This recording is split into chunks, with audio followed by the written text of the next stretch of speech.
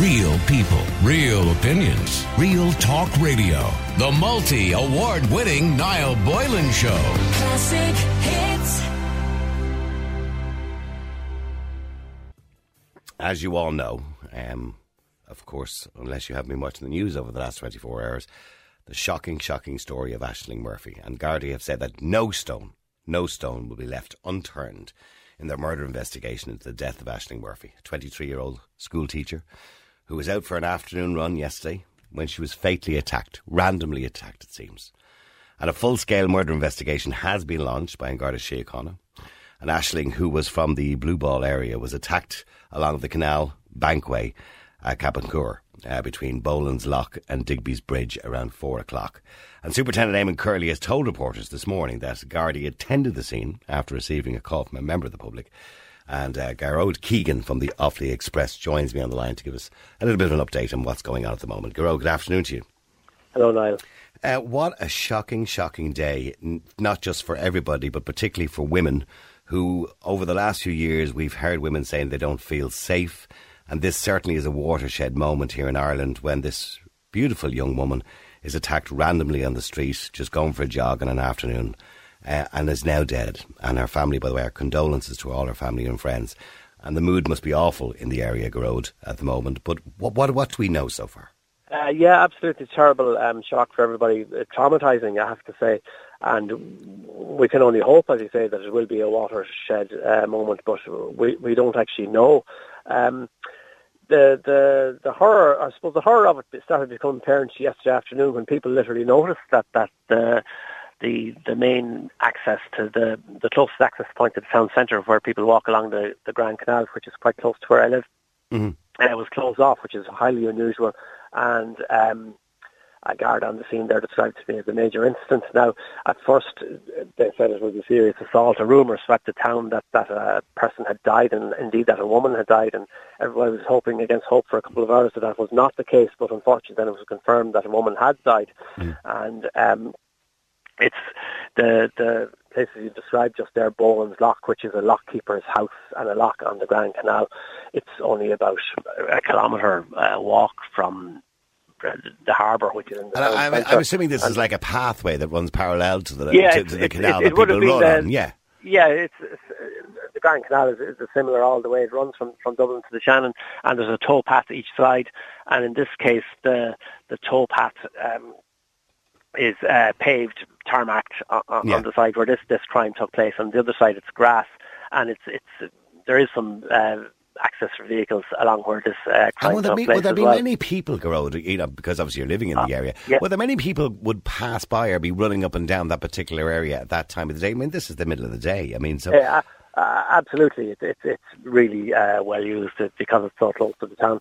It's so well used, in fact, that the council had to develop a car park up at the Digby Bridge end, which is about 1.5 kilometres from the other end, close to where Superintendent Eamon Curley just spoke about an hour and a half ago.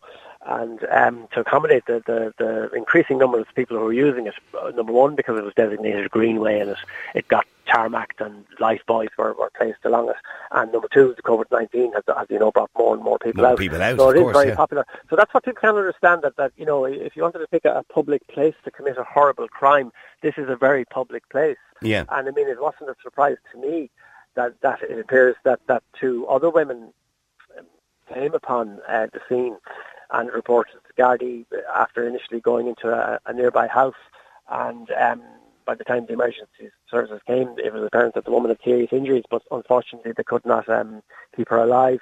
No.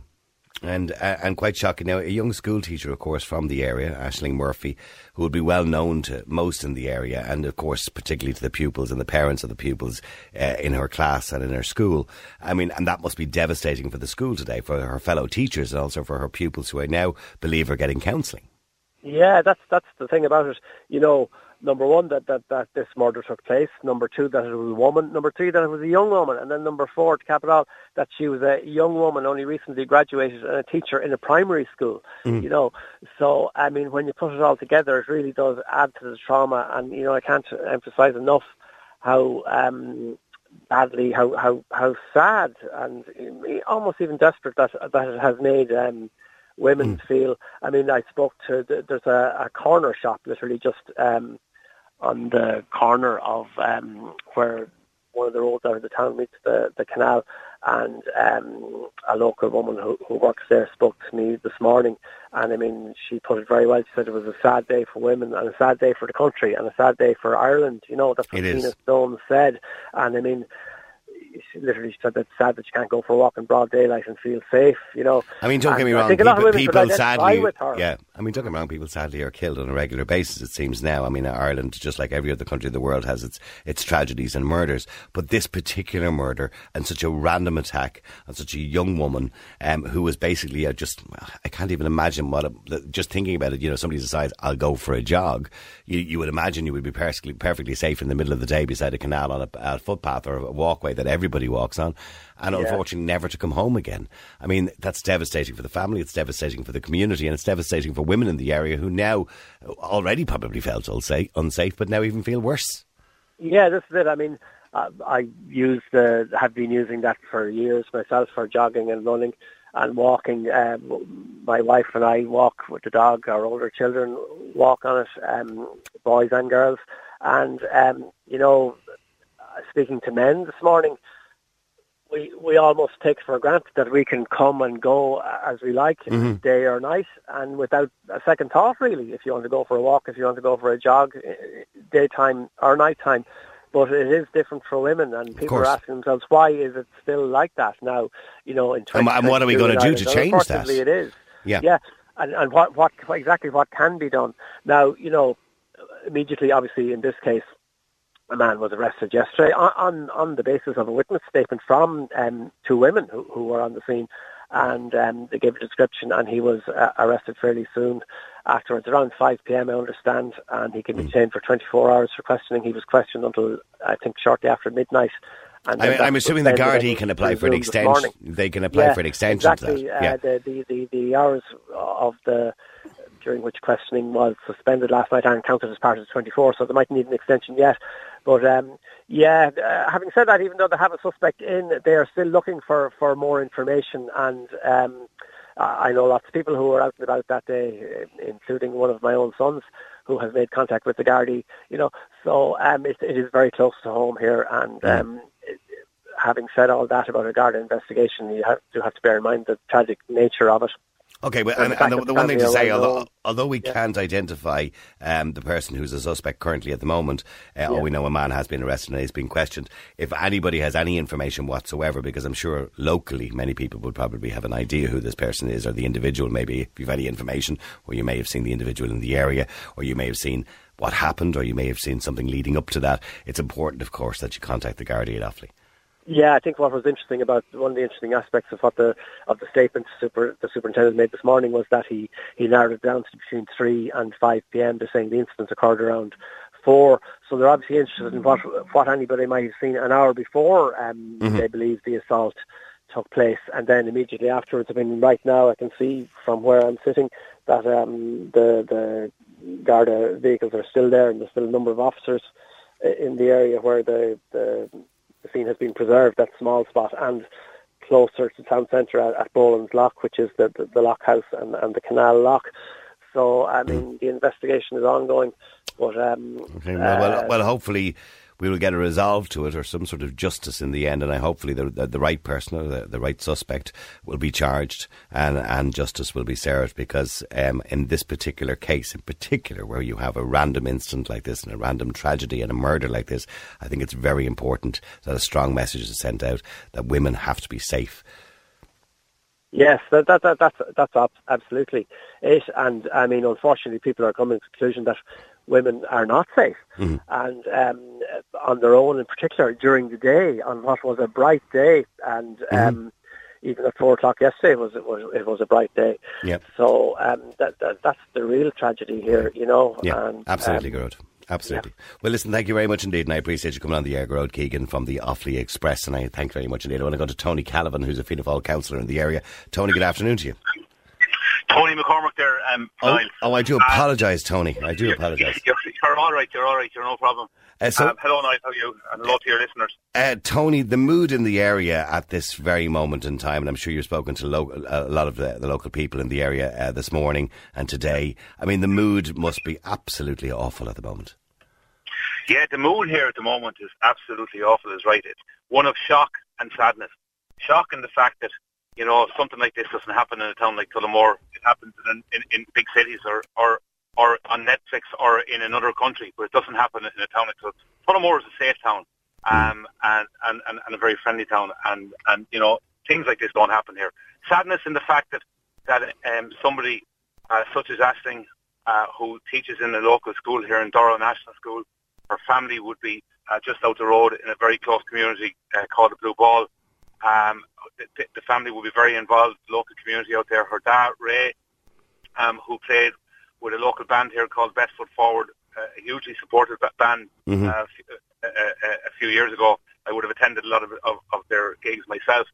And, to see such a thing happen in a town like this, everybody is just devastated. And as I said to you, it's one of shock. I've been in shops this morning where people have been crying because of what's happened. People who didn't know Aisling or don't know the family still crying. It would, and I just watched about 20 minutes ago there before I came on air. Somebody put up on Twitter a video of Aisling playing trad music at the Trad Fest, and even though I think everybody in the country can associate with her, everybody can see her, absolutely, and it's this young innocent girl who went out for a jog yesterday, in the middle of the day, when I know already we live in a world where women feel unsafe, and I understand that completely. But when you out in the middle of the day at 4 o'clock, in a busy area, you expect to be reasonably safe.